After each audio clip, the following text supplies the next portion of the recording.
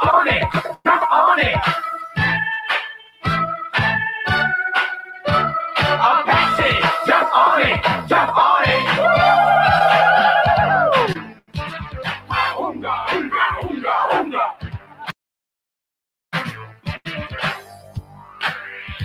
I'm Big Bang, I am the chief. I got locked up, but I'll be free. I never need a horse, I like the chick. So I drive up in my new Seville. My tribe went down in the Hall of Fame, cause I'm the one who shot Jesse James. Pound for pound, I will never break down. Big Bang. No, sir, I don't mess around. Oh, oh, oh.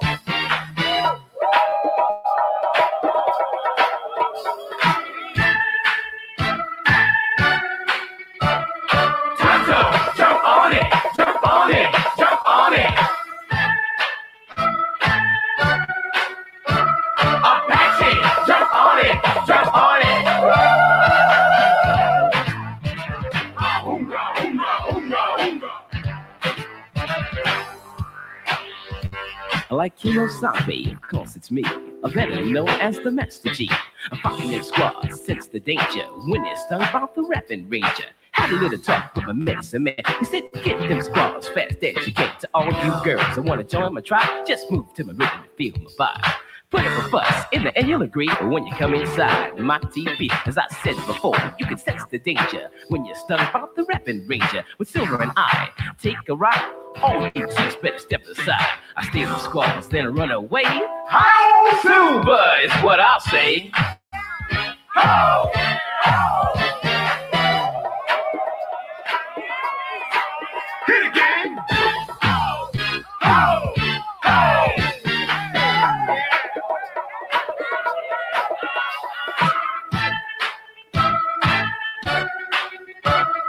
Tonto, jump on it, jump on it, jump on it. Apache, jump on it, jump on it.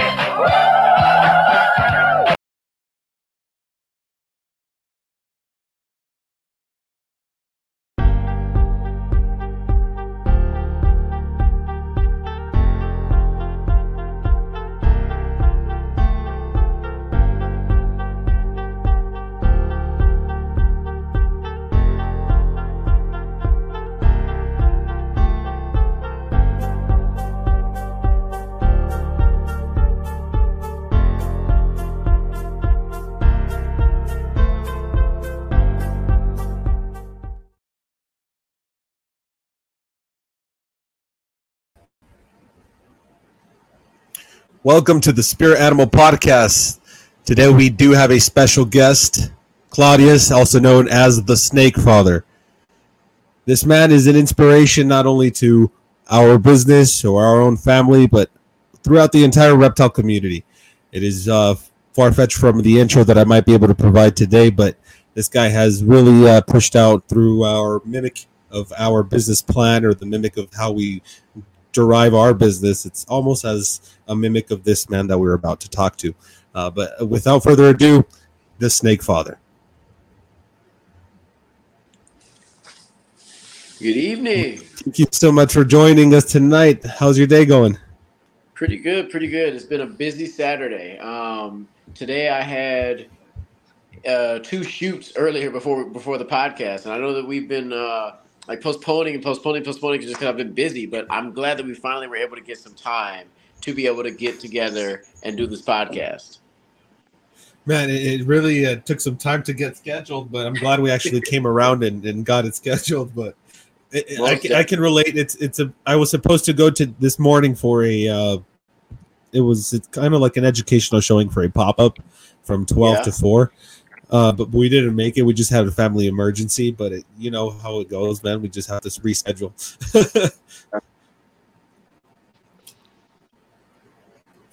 Yeah, man. So far, I don't think we've had any shoots this month, but it's been pretty slow this month for photo shoots. Yeah. But hopefully next month we have some scheduled. I know we have a couple scheduled for our own animals and myself. I've been wanting to get a photo shoot done for the longest time, man. Well, now you're gonna have the time to do it. Yeah, finally, brother. Finally.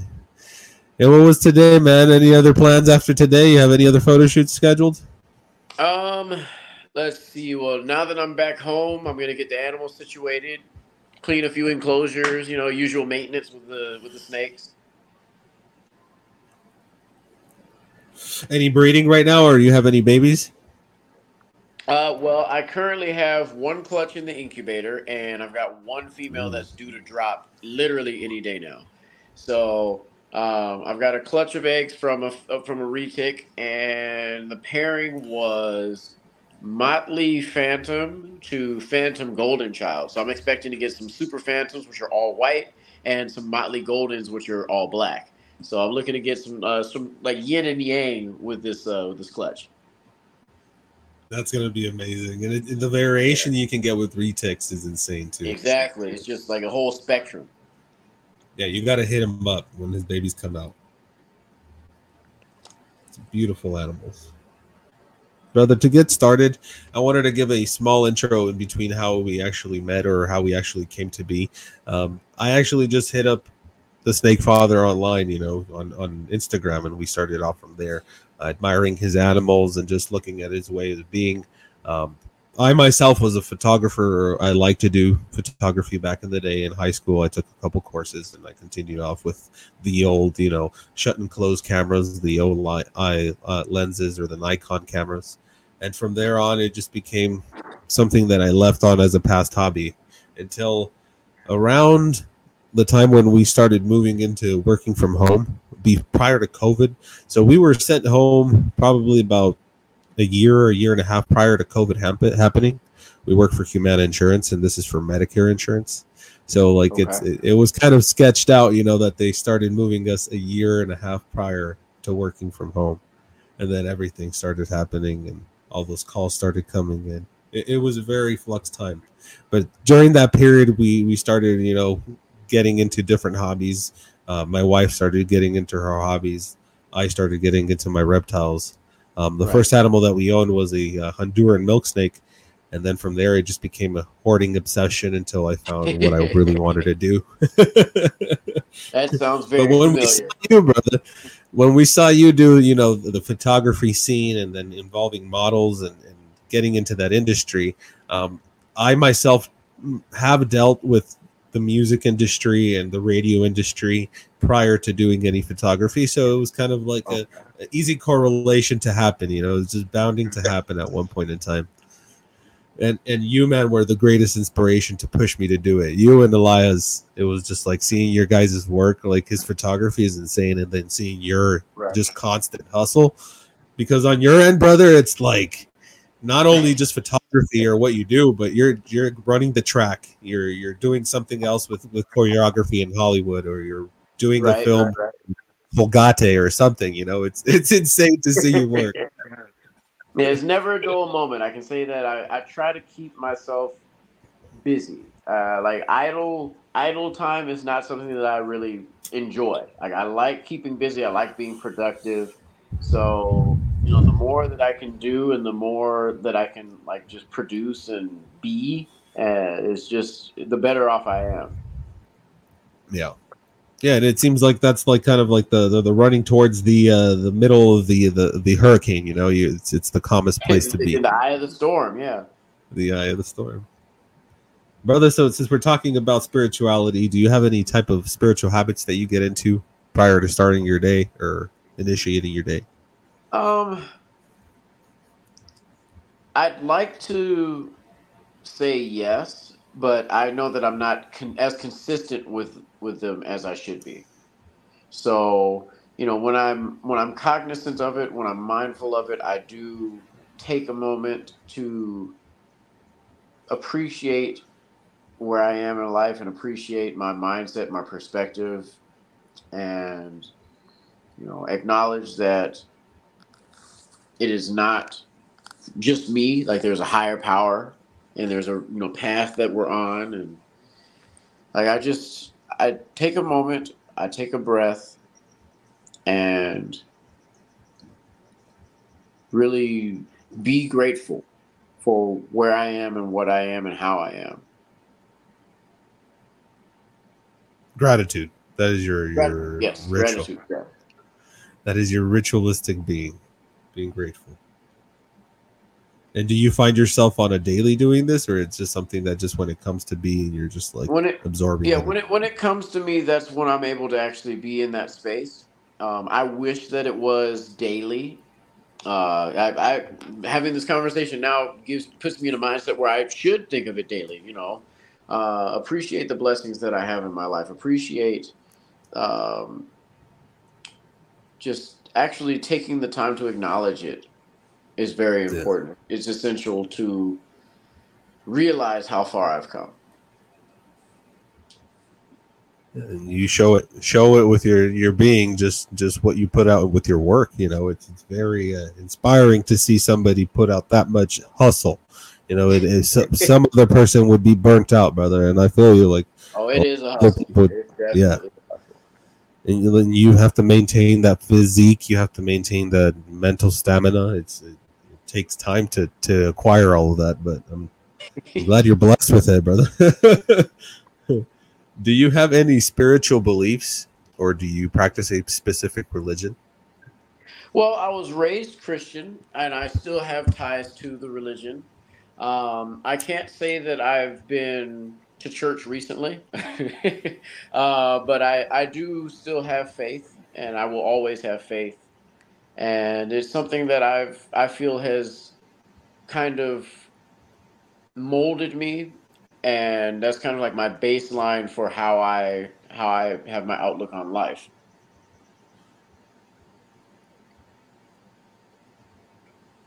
Other than Christianity, do you practice any other type of cult or any type of practice? I can't say that I actively practice any other form of religion or spirituality, but I have always found myself to be very open minded to others and their spiritual beliefs. And as an individual, I feel like my own personal beliefs have kind of developed or even changed, I would say, to some extent, depending on like my life experience and then also the interactions that I've had with others who have other, beliefs and other upbringings and other histories. Bro, question, and I asked this because I see it on your posts. Like some of your snakes are named after the deities of Yoruba, and I practice Right, Yoruba right, myself. right. Do you have any sense of practice in the religion of Yoruba or the practice of Yoruba? I don't. I really would. I'd like to delve into it because it is very fascinating to me. It is something that I feel I'm drawn to, but it's not something that I have actively pursued as of yet. Definitely, and there is a lot of it in the reptile community, and I see it. And the practice is very in the Cuban community or the Portuguese community or the southern part of Cuba. There's a lot of belief that everything should be kept to secret, and that is the mistake that a lot of the practice make. And Ah, that's what I see in the reptile community, that there's a lot of mispractice and misuse, and there's a lot of guidance that could be made. right. Yeah. And it's a beautiful religion, brother. Why do you feel like you're interconnected with it, or what calls you to it? Um, I would say that I feel connected to it because it's it's something that has literally been around for many generations, and it crosses over different cultures, and it's something that it holds its own even among some of the more mainstream religions. And I respect that, and I've always been drawn to things that are not necessarily the vanilla aspect of things. If it's something that kind of raises an eyebrow, then I'm intrigued. If it's something Yeah. that's out of the norm, then I'm drawn to it. And that's something that there's a whole lot of other aspects to it that I haven't explored, and I know that I want to. Yeah. Yeah. And whenever you're interested, brother, we can always have my madrina talk to you. She was born in Most Cuba, definitely. and she has some madrinas out there in Yemaya rivers out in Yoruba in Africa, and some of those were initiated there. So it's like a very deep culture. I wasn't born into her family, but somehow, since I was a child, I was connected by her. Um, Mm. not my great grandfather, but my grandfather and my grandmother used to take me to a babalao, which was a high priest that she was relatives to. And as I became older, I met that person, and she took me back to my childhood high priest. So I wasn't part of this religion or anything. My Right. grandfather and my grandmother were shamans from Mexico, so it was a way different cult or religion, But Right. somehow it's always been there, and it's coming back and back, and, Right. and Right. Right. it's always staring at you in the face, and I can relate with that as well. And now you're in a space where you can actually, appreciate it, or like you're noticing it more than you would when you were a child, and you're able to just see it from a different perspective. Exactly, and that's where I think religion takes a different route, and so some would say differ, and to everybody, has a specific flavor of cake. It doesn't matter, whatever makes you get to that space. But Right. when that bite, you take place and you're savoring that cake, you got to make sure it's your favorite flavor. Right. Right. Right. It will work. It will work as long as it's what you want and it's your path. Bro, how do you combine your physical balance with your work life and your spiritual life? Meaning that, do you have any type of practices that you do on a weekly basis where you go to a church, or you convene with your spouse, or you talk about something that maybe is religious? It doesn't necessarily have to be a religious practice as spiritual, but it could be something religious as like going to the movies or going to a specific place. Um. Let's see. I'm trying to think, because at this point in my life, I don't have a lot of routine, and there are some things that I do religiously. So I try to incorporate things that I can do, without having any type of preparation. So, for example, I have a very eclectic ear, and I love to listen to music. So that's how I unwind. I love to dance. I love to listen to music. And oftentimes, during my daily commute, I will listen to, certain songs, and then just kind of even play them on repeat. And like if it's an instrumental song, then I'll listen to a different instrument every time that I play the song. And it just kind of puts me at ease. It allows my mind to just kind of unwind and wander to different places that I may not have focused on when I was, distracted by other things. And it's a nice way for me to just settle into the day, or settle out of the day, I should say. So it's like more like a method, like a tranquiling method for you, something that Yeah, eases your day out. That's your yeah, drug, music. yeah. Yeah, that would be my drug of choice. That's beautiful. That's sick though. What is your morning routine as a breeder slash keeper slash handler? Everything that you um, are. Well, definitely, first thing that I would do if I'm not going to be on set, bright and early, then I'm going to check on the animals. I want to make sure that they're all taken care of, that, they have fresh water, that everyone is, just cared for, and I show them the attention that they deserve. So oftentimes I'll take a moment with a couple of different animals that maybe have not been out of their enclosures for a period of time, and I'll just sit with them. And, you know, I like to get to know each individual snake's quirks, like their tolerance levels, like some of them that maybe have changed over the course of the past shed cycle, like especially two reticulated pythons that I have in particular. They're cow retics, and I'm not sure if you're familiar with that morph. No. So You said cow or power? cow, COW. Yeah, cow. Cow retics, as they age, they develop spots. So every time they shed, they develop more spots. And hello, it's not dark. Well, my fiance just walked in, and so did. So that's hello, guy. Hello. But yeah, so that particular genetic morph, like the cow retic, they develop spots as they age. So it's nice to see, you know, as they grow, how many more spots they have, and like there's one of them that has like a large birthmark, and it's interesting to see how it like changes shape even, because it was just originally just a strange blob, but now it's kind of forming in like the shape of a taco or something. It's interesting. Question: so, do you see any attitude change in that specific morph? Like I've heard where they become a little bit moody, kind of like some lizards, where they develop that attitude. But I've never kept, so I don't know.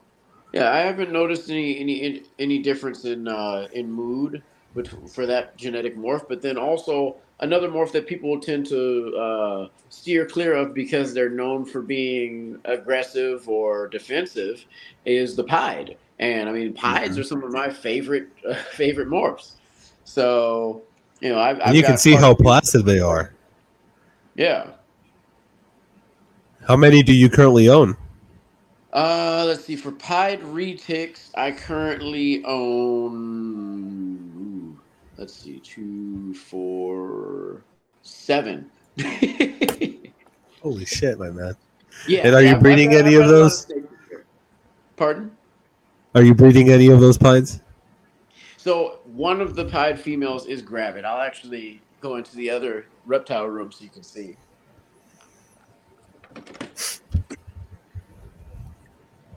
Let's see here. I don't know if I can turn the camera around on a podcast. Can I? Probably not. I don't think so.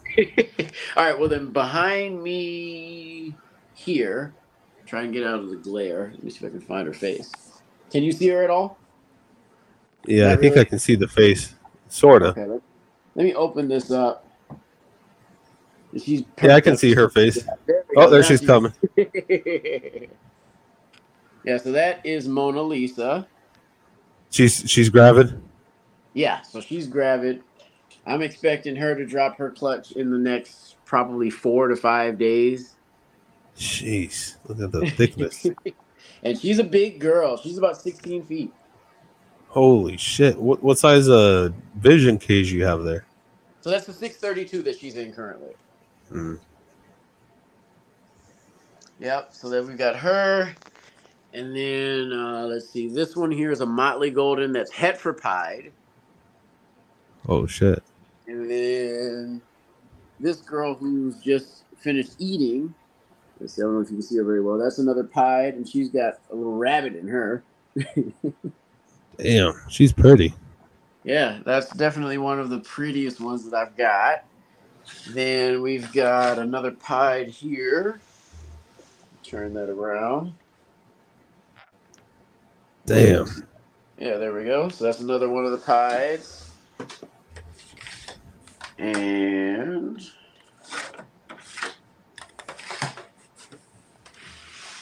so we got that girl who just shed.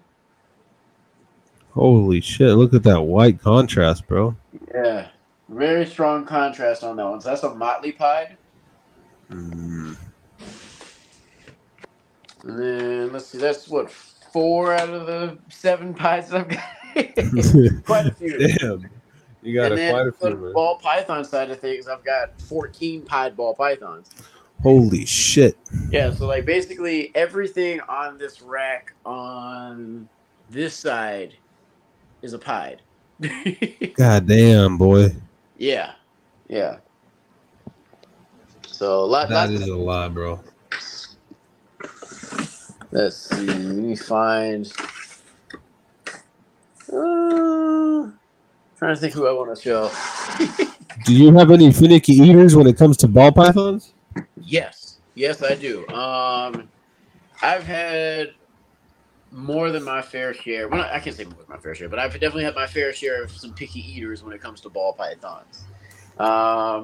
I've tried, switching them over from rats to mice to, African soft furs. I've tried a couple of different things, and oftentimes you just have to wait it out because when they get hungry enough, they will eat. Yeah. It's just never when you want it. It's always at the last moment when they want it. Oh yeah. And then if it happens to be, the wrong temperature or the wrong size, or you're approaching a little bit too wet. No, I don't want it. I changed my mind.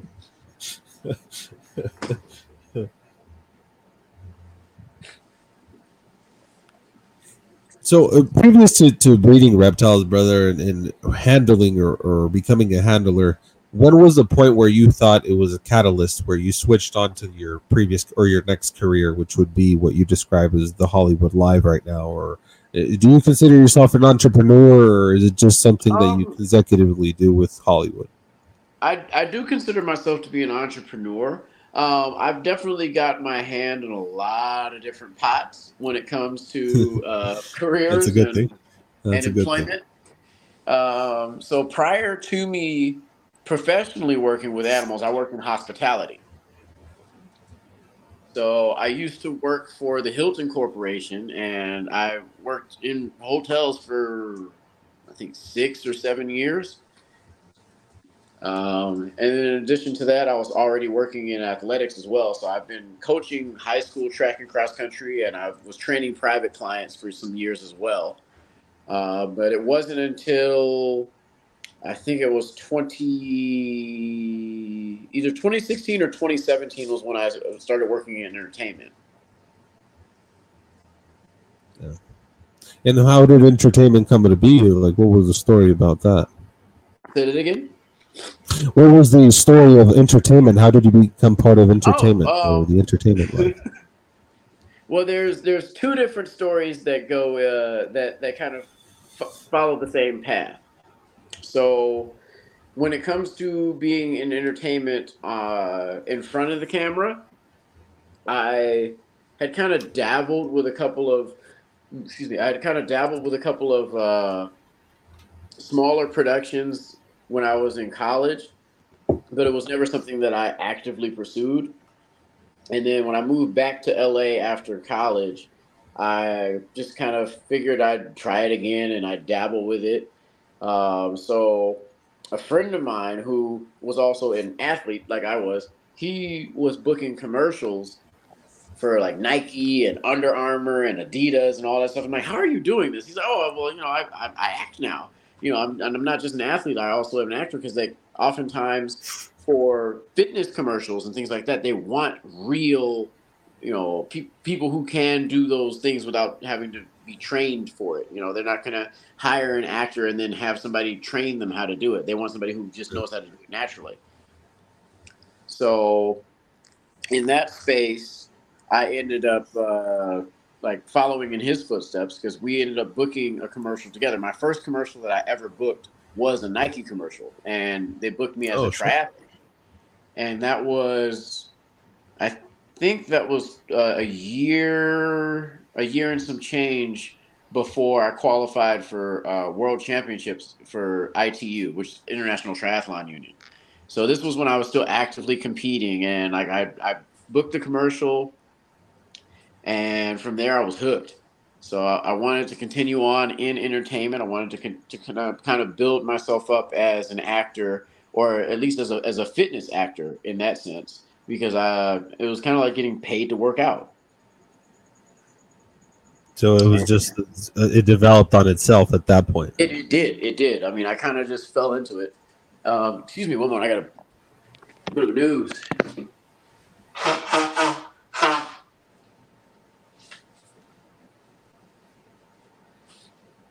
Oh boy. Yeah, here's the interesting thing. I have 6 dogs, but I'm allergic to them. You don't get the shots. Oh yeah.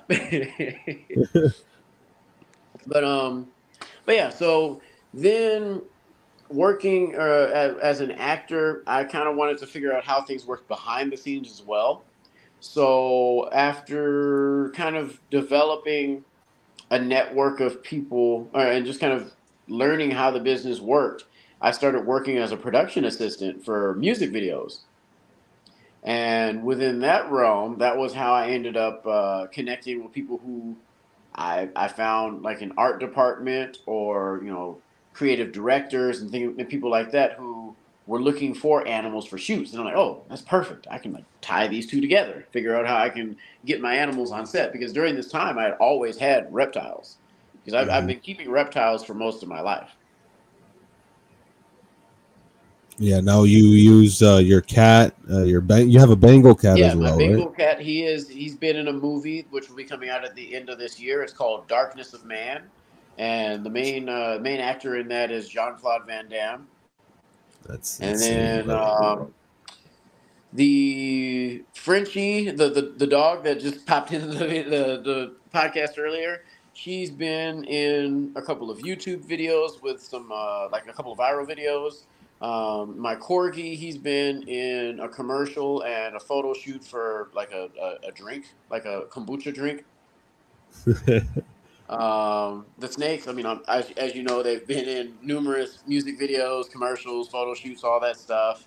The chameleons, like a couple of the ones behind me, they've been in a bunch of productions as well. So, Those are nice. everybody in this house works. Nobody lives rent free in that house for sure. No, nobody lives rent free. Why did you choose reptiles or animals? Like, what was the point in your life, or did you always keep them as a child?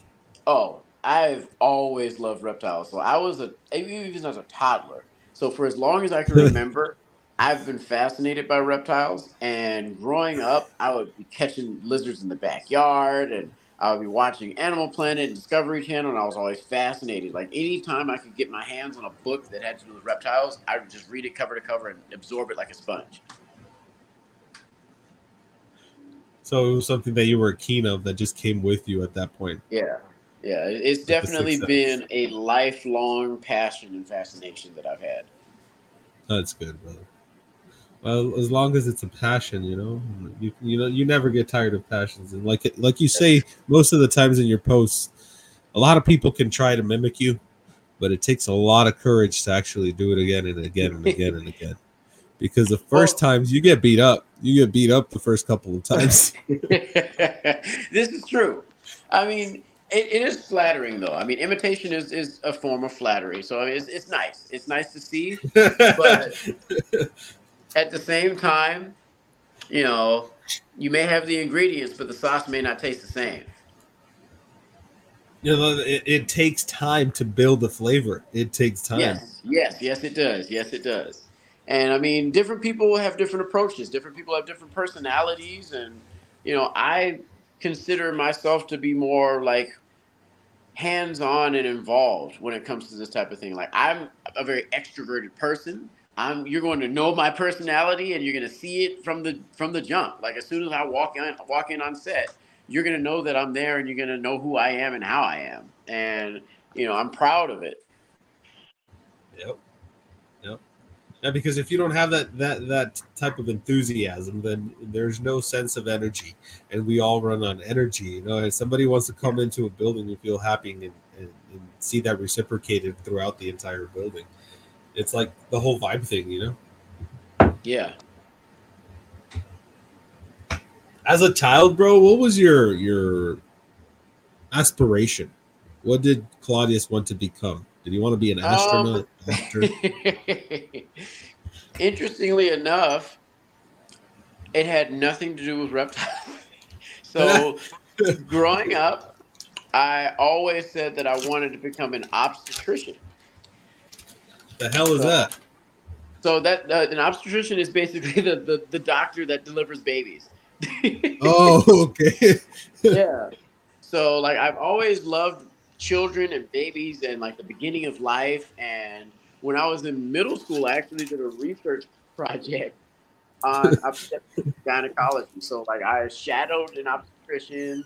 Like I watched like a woman give birth. Like there's so many things. Like I was fascinated by this, and just life in general has always been something that I've been drawn to. But that was not necessarily the career path that I followed, nor was it something that I decided that I wanted to pursue once I got to college either. At one point, I thought I was going to pursue veterinary medicine, but for me personally, when I volunteered at a vet clinic, it wasn't an enjoyable experience. I mean, I was around sick people, sick animals and sad people. So, it's not a very positive environment, Mm-hmm. So, I've just kind of made a career for myself in my own niche. And It takes a lot of courage to wake up at 12 o'clock in the morning to deliver a baby. That takes a lot of guts. I love my sleep. I love my sleep because it's only 4 hours, but I need it. Yeah. And since a child, you always thought that like I want to be an OBGYN. Like that's what I'm gonna do. So there's a story behind it though. So when I was a toddler, I was going through my grandfather's old medical book. So my grandfather, he was actually one of the first African American surgeons in the state of California. And I'm his namesake, actually. So, in my family, it was kind of thought that, okay, well, Claudius is going to follow in his grandfather's footsteps. He's going to be a doctor. So from a very, very early age, I was kind of being groomed to follow in his footsteps. Like I went to the National Medical Association conventions every summer as a kid. I shadowed doctors. I did mock surgeries on cadavers. Like I definitely had an in-depth upbringing when it comes to practicing medicine. See, that's something that I wanted to get into, and during the time that I was attempting to become part of the military, my MOS was going to be mortuary affairs, so it's like embalming of the bodies. Yeah. I was always attracted about like dead bodies. Like I always liked the look, or I don't know, it was just something that was mysterious, Right. And it's something that's taboo because a lot of cultures and a lot of our society is like, oh, okay, well, once you're dead, it's like, okay, we're going to keep this under wraps. This is like behind closed doors, hush, hush. And I think that's something that we share. Like you and I both are kind of drawn to the things like, why are you not talking about it? Why is it behind closed doors? Exactly. I remember my dad working at University Medical Center, and he worked downstairs in the morgue. And I remember seeing the pulsations of the cases breathing out, and you just see all the bodies just come out in cold air. It just looked like a movie scene, but it didn't scare me or anything. It was just interesting to see the bodies just like come out. And then that smell of formaldehyde. It's not like a stench, but it's like a sulfur stench. Like, it's definitely an acquired scent. There are a lot of people who are disgusted by it, but I mean, it's never bothered me. Yeah, it's almost like when you open like a rotten sewer. Yeah. But I mean, what else would you expect? I mean, it's a decomposing body.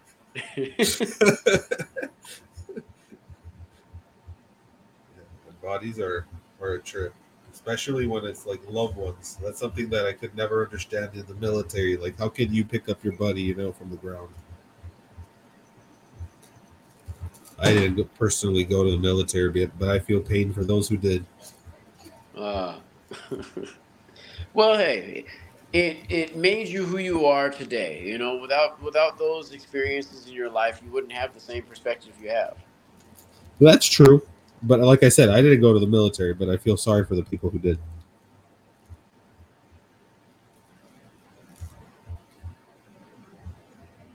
And I'm all rolling here on the podcast, brother. I'm sorry. Hey, you're good. No judgment on my part.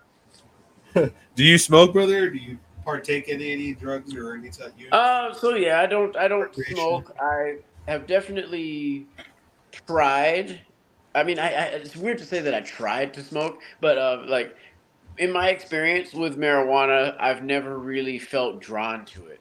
I usually end up feeling paranoid and out of place. So, I'd rather not. I'd rather not. So, like my my lifestyle has never really been conducive to me smoking marijuana. And what about any psychedelics? Like when you go to Coachella or do something special, have you taken? Oh, I've never been to Coachella. I'd like to. Never been to Coachella. I've never been. My brother, on the other hand, he's been twice. Oh shit! He's living both your lives. Well, you got to take Nurse Perry with you next time you go. Oh yeah. So, let's see. What was the question? I'm trying to remember. I dipped off on something else. What did I say? I don't know, man.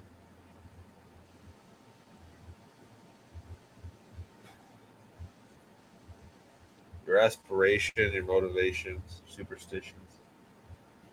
I don't know, brother. Can you remember the past thing that we were talking about? Let's see. Let's just jump into something. Pick a question. No harm in skipping around. We don't have to keep track. Do you have a superstition, brother, or any type of thing that you do, like maybe jiggle your hand before you walk out the door, or something special that you do, or wear some special underwear?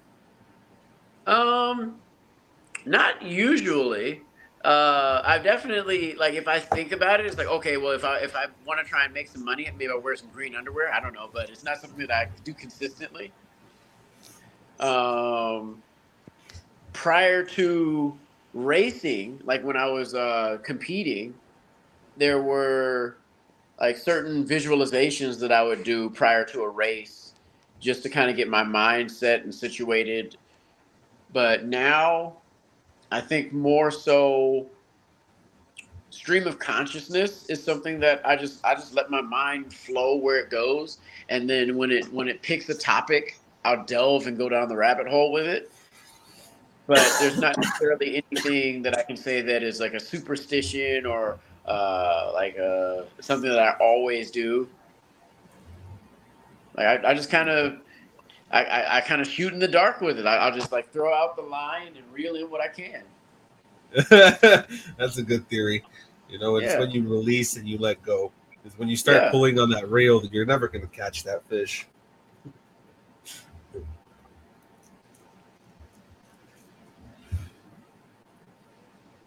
Who do you consider an idol or a motivational sense in your life, brother? Like somebody who, maybe it's not a person, maybe it's an animal, maybe it's a mentor or somebody who passed away, but something that might be a motivation in a living sense. Well, I can definitely say my father. 100%. My father is someone who I admire, who I aspire to be like, who, like, I'm proud to be able to say that I am his son. And like just the way that I was brought up and the way that he's raised me and certain things that he's taught me. And even now, like if I call him up today, I can, just leave the conversation with different words of wisdom and a more positive outlook on things. Cause like I definitely seek his counsel. So my father would be my number one person for that. Condolences, brother. So he is passed already, you're saying? Pardon? No. My father is alive. Oh, okay. I misreceived that info. I just go back a couple sentences there. Backtrack that. Back it up. Yeah. So that's somebody who I admire a lot. I could see that relationship with a father figure as my grandfather. I didn't have a father pretty much growing up. He was always working, and my mother was out of the picture too. So it was only grandparents raising me, sort of, I guess. Misconceptions of growth, right? But it was a good development. They were my stronghold, and I thank them for all of the tactics and their knowledge. So a lot of knowledge, for an 80-year-old person to just pass on to some stupid kid. To just pass on to a stupid kid. Well, you know what? I mean, you take it all in, you use what you can, and you save the rest for later. That's true. Yeah, because you can't eat the entire pie at once. Right, right.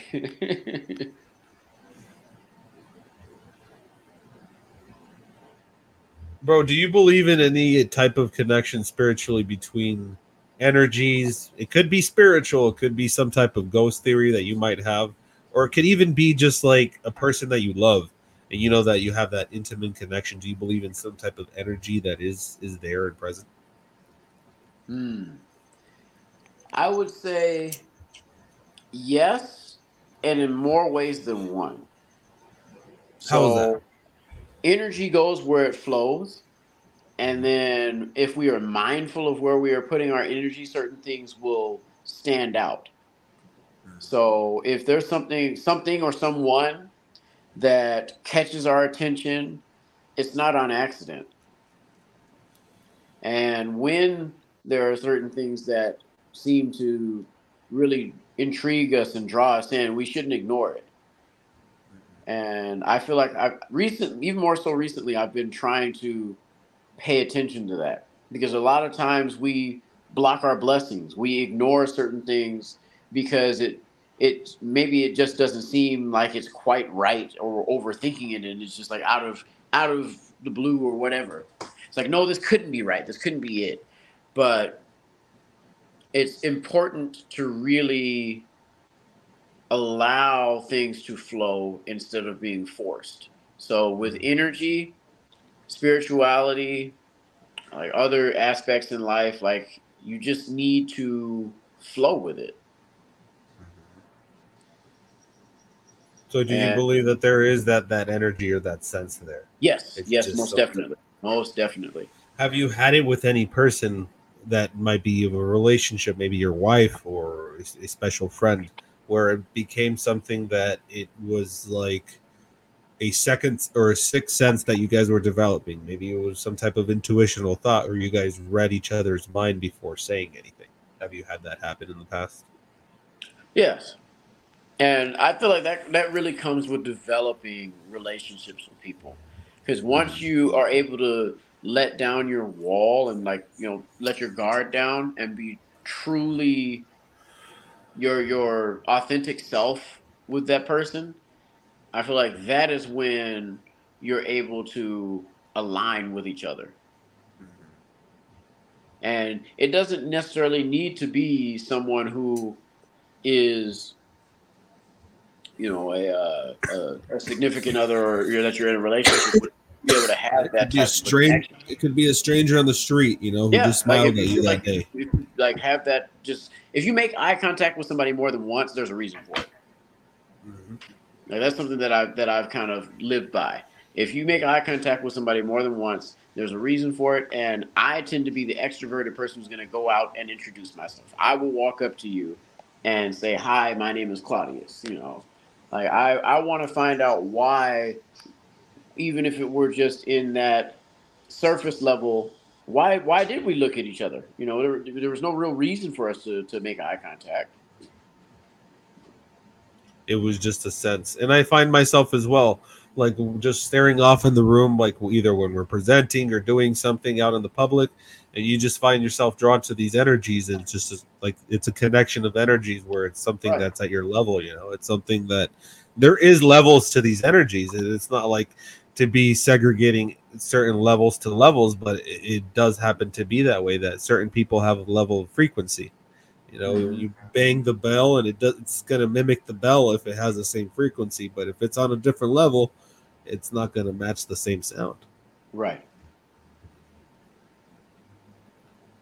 Very relevant. Very relevant. Brother, what do you consider in spirituality that has been your tactic on a daily, or something that you use other than a religion? Maybe it could be something that you're attracted to, like Buddhism, or some open-minded type of path where it's just something that you see and it's like you're attracted to it. Like, I want to buy that on the corner because it has an idol of it. Is there any type of path that you take in, or any type of maybe ritualistic forms? Not currently, no. I can't say that there is. Not currently. And have you had any type of spiritual connections with animals? I feel that I have, but I wouldn't really know how to describe it.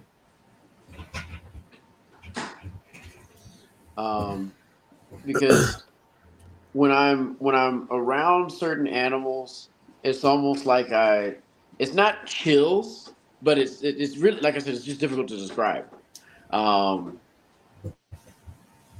It's a sense of fulfillment, but also calm. I'm really not sure how to put it into words, but I guess it's a really good feeling. That's all I can say. It's like a sense of serenity. Yes, right? It is serenity. Yes, that's the perfect word. That's insane. And do you feel that with any specific like species of animal, or it's just all animals, creatures? Definitely with the snakes. Yeah. More so than any others, definitely the snakes. They're very spiritual. If you look at them, they're very inquisitive animals. Yes.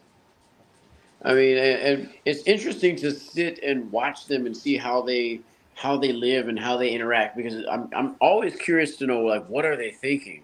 What is their thought process as they go through life, as they, interact and just do as they be, just as they be, as a being. And that's per se, like, it goes back to spirituality. Like, maybe it's that we're given that consciousness being, to have that ability to actually pursue consciousness rather than being on a reptile mind or a primal state of being, because that would be my perception of looking of nature. But maybe they are looking at life at a higher intelligence that we are. It's and it's something that we just aren't aware of, something that we don't understand. Yeah. That's insane to think of, and you're just like, maybe this person or this snake is just stalking me, and they're from another planet. Alien, man.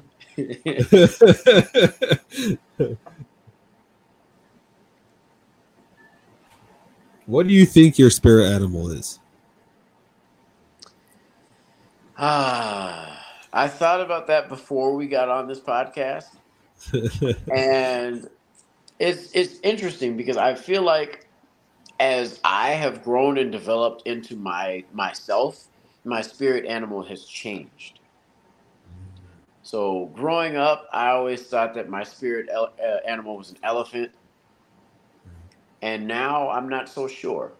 Now I'm feeling like I'm drawn to multiple different species of animals, and I guess I could say like a chameleon, because I mean I'm drawn to different things, but it's really interesting to see how that has changed and developed, from my childhood into adulthood, because now I don't necessarily have a set species that I would consider to be my spirit animal. So it might be like a mystical creature. Maybe you're just like some crazy ass griffin with like a reptile tail and like a lion's head. Hey, you never know. It could be something that, it hasn't been discovered. Like a dragon, brother. I believe dragons existed to a sense. Maybe not in the way that we portray them in the media, but definitely there's something that would resemble them in nature. But to breathe fire, I mean, that would be high fetch, but it would be insane. Well, I mean, insane. We're reaching the age where we get heartburn. We're starting to breathe fire. That's for sure. That's for sure. That you eat that chorizo, man, and they'll get you. What is your favorite animal, man? What happened, brother? Oh, I said too much hot sauce, but yeah. Too much hot sauce. Yeah. Let's see, my favorite animal. I'd say that I have two. I'm definitely partial to reticulated pythons and green anacondas. Those are my top two. Man, look at that. There it is. There it is. It's a dream animal, man. But I made my promise. I said I'm not going to get an anaconda until I have enough space outside. 12 by 12 by 12 where I can set it Okay. in a nice enclosure. Okay.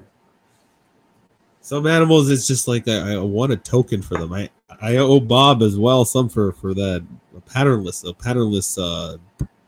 rock python. I haven't gotten it yet. African but rock. I still have them. Yeah, I still have it on a payment plan. Been on it for like about 9 months, man. It's insane.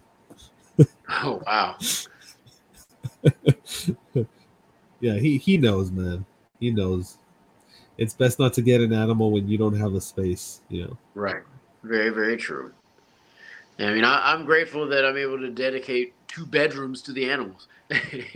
Exactly. And that's what I'm saying. Like, if I can get an animal started, to a certain degree where it's good for 4 years, I'm good. But I'm not going to get an animal and buy an enclosure 2 years later, another one, another 2 years later, another one. Right. I'd rather have it set.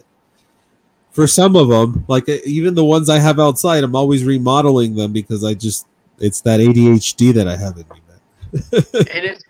And it is something that is fulfilling. Like if we are able to give them a better environment, it makes us feel better about it,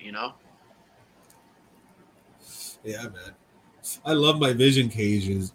I regret selling a lot of them, but my vision cages come in clutch. The humidity it's just right. Everything is just perfect. Overcapping of lights. It's insane the quality that they made them to. They're almost like bulletproof. Yeah.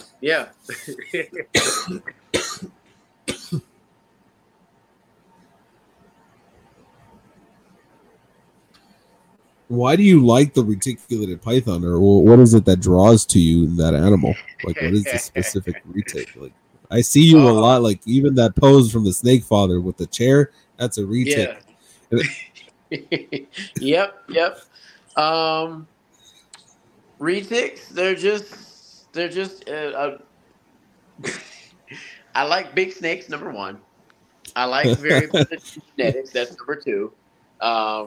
They're very active. A lot of them are really misunderstood. Like you're not going to see a lot of people going around with retics for like in what I do. You're not going to see a lot of retics for photo shoots and music videos and stuff like that. You're going to see people with balls and berms.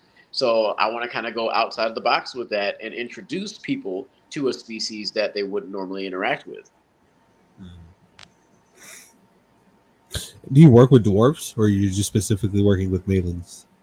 Well, I have a couple of dwarfs in my collection, but I prefer the big ones, man. There's nothing like having 150-pound snake. Man, as soon as you pull it out, you have smaller snakes, and then you see the public coming through, and then you're pulling out that big one, and then it just herds towards you. It's a crowd stopper. It's a showstopper. It's a crowd stopper. Everybody just sees it, and it's just like, oh, look at that snake, and they've never touched a snake. Yeah, it's not real to them. It becomes an animal like that and think, wow, how's it possible that something could be that size? And I mean, I feel the same way when I see something like an elephant or a giraffe or something like that. When you see these large, imposing creatures that have so much presence, you have to respect it. They command your respect. You almost feel humbled to a sense where it humbles you. It is very, very humbling, yes. Feeling the vibration. Have you ever felt the vibration of a rhino? I have not. So here at the Reed Park Zoo in Tucson, when I was a child, I had an encounter where you could go up to the belly of the rhino and put your head against it. You can hear the vibration of the rhino. Wow, bro, that was like insane experience. Like almost like a reverberation inside of you, like it was part of you. Like it felt like a sync. It's insane to think that animals can have such connection with us just by like one breath. It's almost like some shit on Avatar. But it's insane.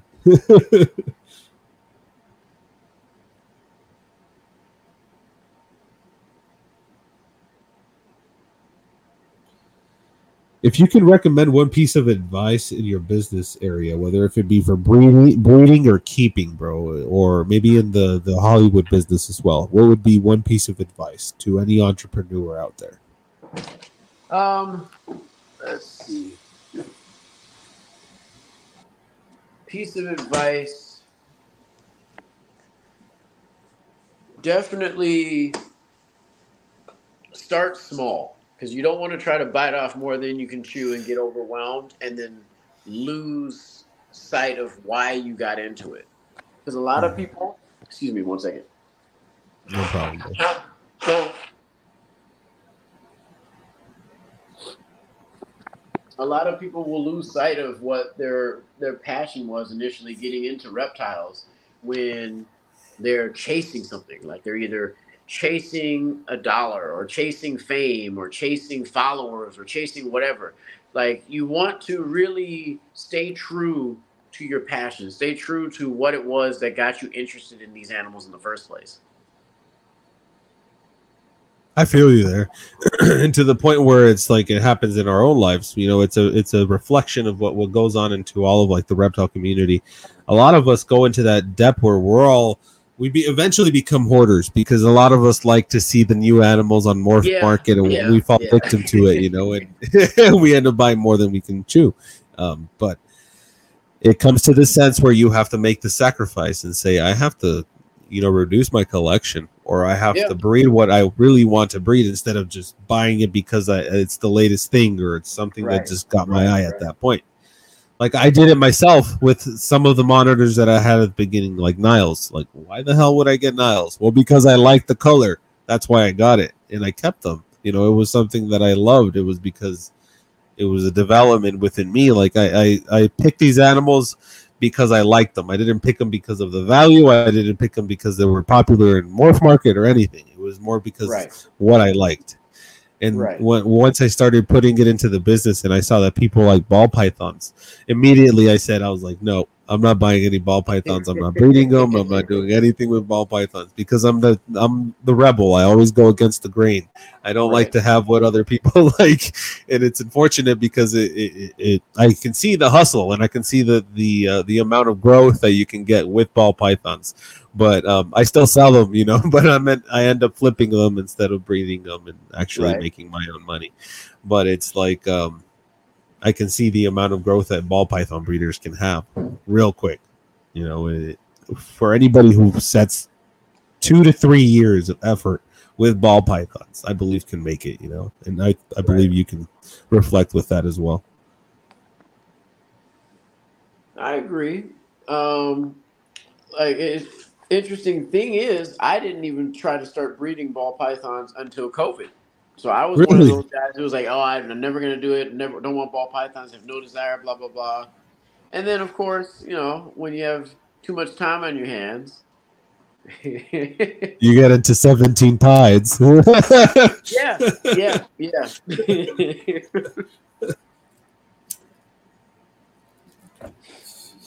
And do you sell them buy to sell, or is those are just your breeders of your own collection?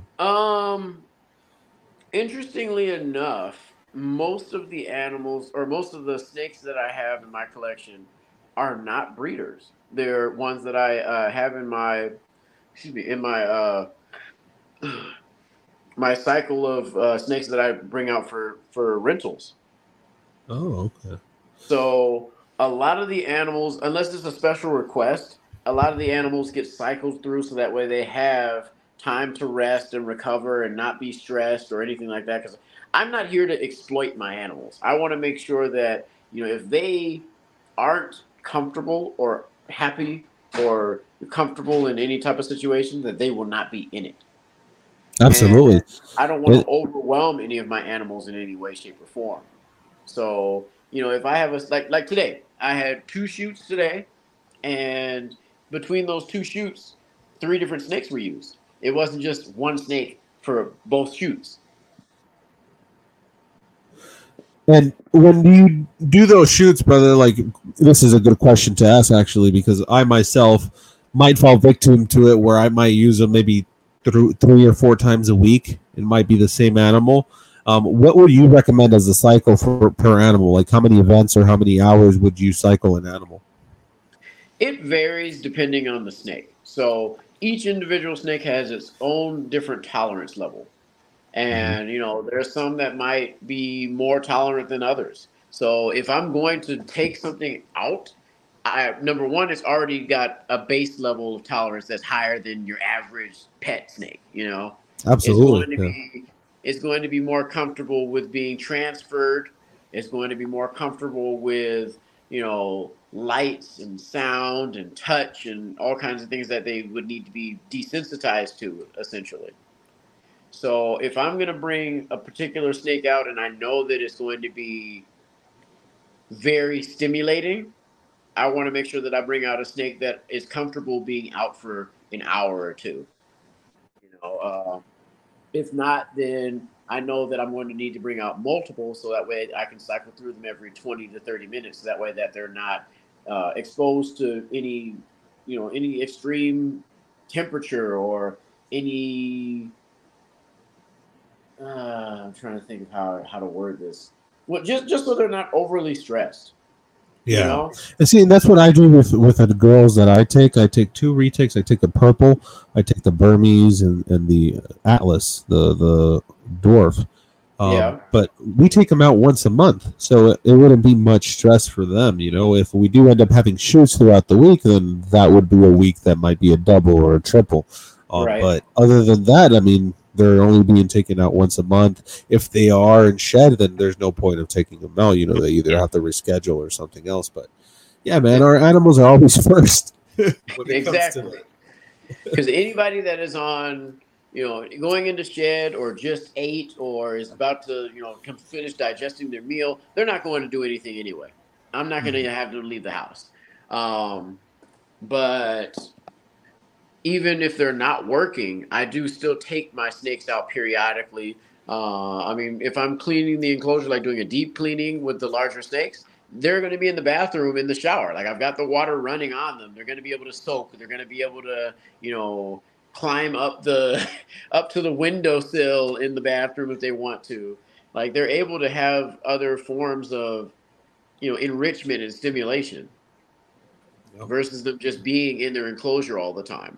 Because I'm not one that feels that they need to just be kept enclosed at all times. If they want to, because I definitely have one snake in particular that does not like to be out of its enclosure. And this is my largest snake. She's in her enclosure 99% of the time unless I'm just cleaning it out. And it is a hassle trying to get her out of the enclosure. So she'll grip corners, like all 4 corners of her vision enclosure with her body, so that way she won't let me pull her out. And I'm like, okay, well, obviously you don't want to be out of here. You are comfortable in your cave, in your safe space. Yeah, you always have to tailor to the snake. Say again? You always have to tailor to the snake. Exactly. Yeah. And like I have other snakes where if I open up the the sliding glass front, they're where are we going? What are we doing? I'm ready to get out of here. The ones that bust your glass, I've seen your stories before, man. And busted glass. Yeah, that one. So that's Yamaya. That's my Phantom Golden. That's the one that has a clutch in the incubator right now.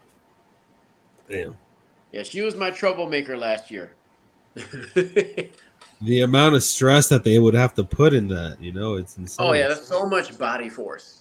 But like the thing is, these panes of glass are not that thick, and when you're dealing with a 100-pound snake, if it puts all of its weight in one little spot, you expect something's got to give.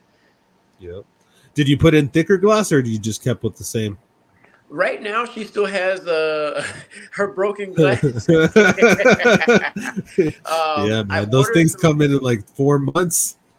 Yeah. It actually just came in recently. Since she's laid the clutch, the new pane of glass came in. But I didn't want to replace the glass until after she had laid, because I'm like, okay, well, the last time you had this issue, you were gravid. Let me not swap out the glass before you lay. And like this thing, I know another broken piece of glass. Yep, it's redundant at that point. Yeah.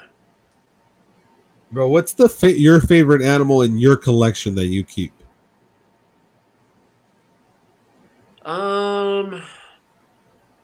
Yet again, there's 2. and that's me limiting it like heavy, because I've got multiple favorites. So one of my favorites Let's see if I can get him out here. He might be a little hungry, so we'll see if he'll let me pull him out.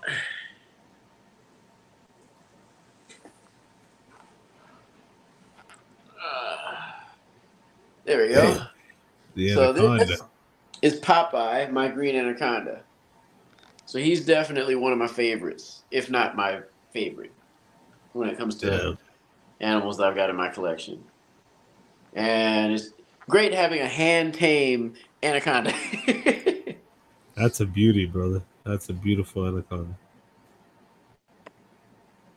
So he Yeah, man, you don't really get tame anacondas that easily. Did you get him as a baby?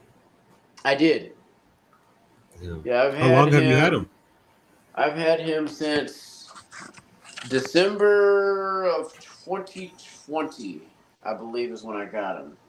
So yeah, he's or it was 2019. Put on some weight. It was either 2020 or 2019. I don't recall. I have to double check the records. But he's 3 years old. He's going at least 3 years old. He's got some weight on him. Yeah, he's got some size. Damn, that's a beautiful snake, man. Thank you. Yeah, he's one that actually has not been in any productions as of yet. You're not comfortable yet, or? It's not that I'm not comfortable. It's more so that I kind of want to just have him for special occasions. And He's my baby. Yeah, he's my baby. I haven't had a request that seemed quite special enough to bring him out to showcase him yet. But probably when I do a photo shoot of my own, then I'll probably bring him out for that. Well, see, Ariana, the girl that had told you about that wants to do the event out there in California in LA. They're not gonna do it at a Cobra. They're doing it at an actual like studio. So Okay. if you want, man, you can take him there. Maybe. Let me get him back in there. Brother, what would be your favorite genre of music? Favorite genre of music? Definitely R&B. Specifically 90s R&B. Like I live my life to a 90s R&B soundtrack.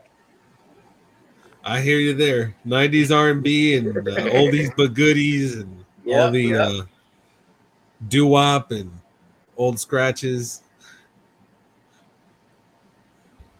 Man, my stepfather grew up on Elvis Presley, the Beatles, and Okay. all that old stuff. But they were very prominent in the 60s and the 70s to play at a band out in Wisconsin and Utah. They would play under a doo-wop band, and it was just vocal. It wasn't no instrumental, and I was just like doo-wop. Wow. Like old school. And the reason that he went into the military was because he was singing doo-wop on a street when he was a child. So it was frowned upon, for him to being out on the streets, singing out his soul. So it was the worst thing to do back in the 60s. So he had to go into the military. Wow. It's funny to hear the stories now, because it's like before. Right. Different time. Now we wish our children would be out singing their soul out. Right. Brother, those were the last of our questions today. It's been a pleasure, man, to have this conversation with you. Do you have any questions for us tonight? Let's see. What would you say is the reason why you got into reptiles? Like what drew you into it? What threw me into it? Yeah. So as a child, there was this exhibit in Mexico City, Chapultepec City. And I recall seeing this exhibit. It was for vipers and rhinoceros, iguanas, and like cyclura. Okay. And my great-grandfather took me because my great-grandmother had died at the time, and that's why we were in Mexico. And Chapultepec is like the size of Disneyland. And it's not only just animal exhibits, it's like other resorts and stuff. Right. But for the entire day, he stayed there with me because I wanted to be inside of that Viper room. Wow. So since I was a child, I love the look, the sheen of reptiles. But when I truly got into them was because I was falling into almost like a hole of depression. My father died when I was 16. My mother left me when I was 7 years old. So I had a really hard life when I started out, as a child. But I found love with animals, not just reptiles, but other animals. I was working with my grandfather at the time, doing wrought iron, and we would build doors, security doors for people. And I was just a 12-year-old kid, rolling around with my grandfather, and people would give me animals and goats, sheep, all types of fauna. And it was just a gift of gesture because I was helping my grandfather out. They didn't charge me for them. It was just a gift. And I would take them home, and I would have different types of fauna inside of a complex home in the middle of the city.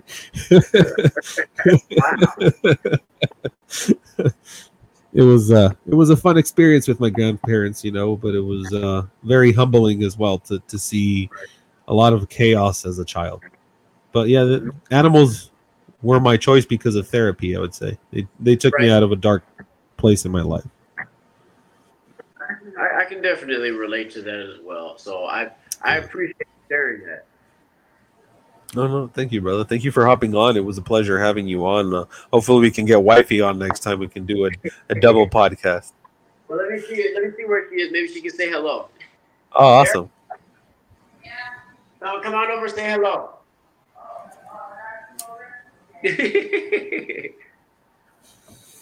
I love the chemistry you guys have, man. It's a beautiful symphony to see you guys together. Thank you. She's coming slowly but surely. I think I hear her coming upstairs.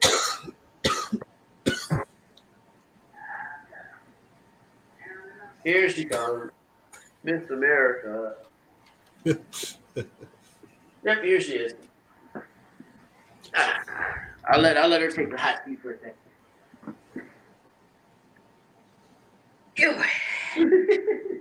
Quick Chameleon, how's it going? Oh, well, I'm good. How are you? Pleasure. Nice to meet you.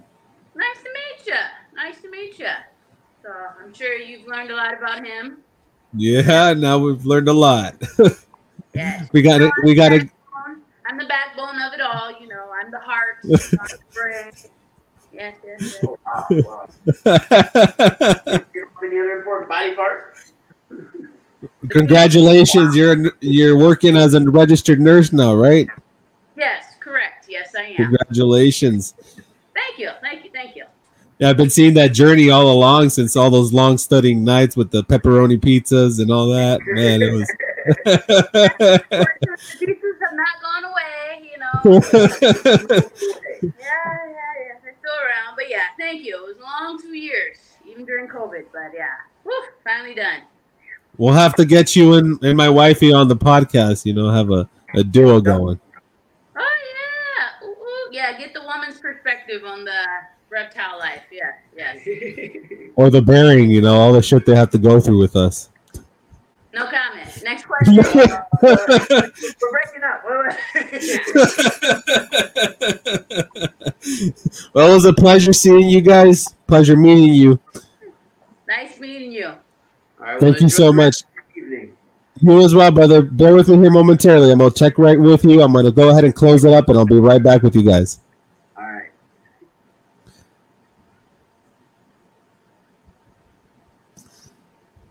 Thank you so much for joining us. This was the Spirit Animal Podcast with the Snake Father, as well as the Snake Father and Friends. They do have a collaboration as well going on, and it's this beautiful network that the Snake Father started.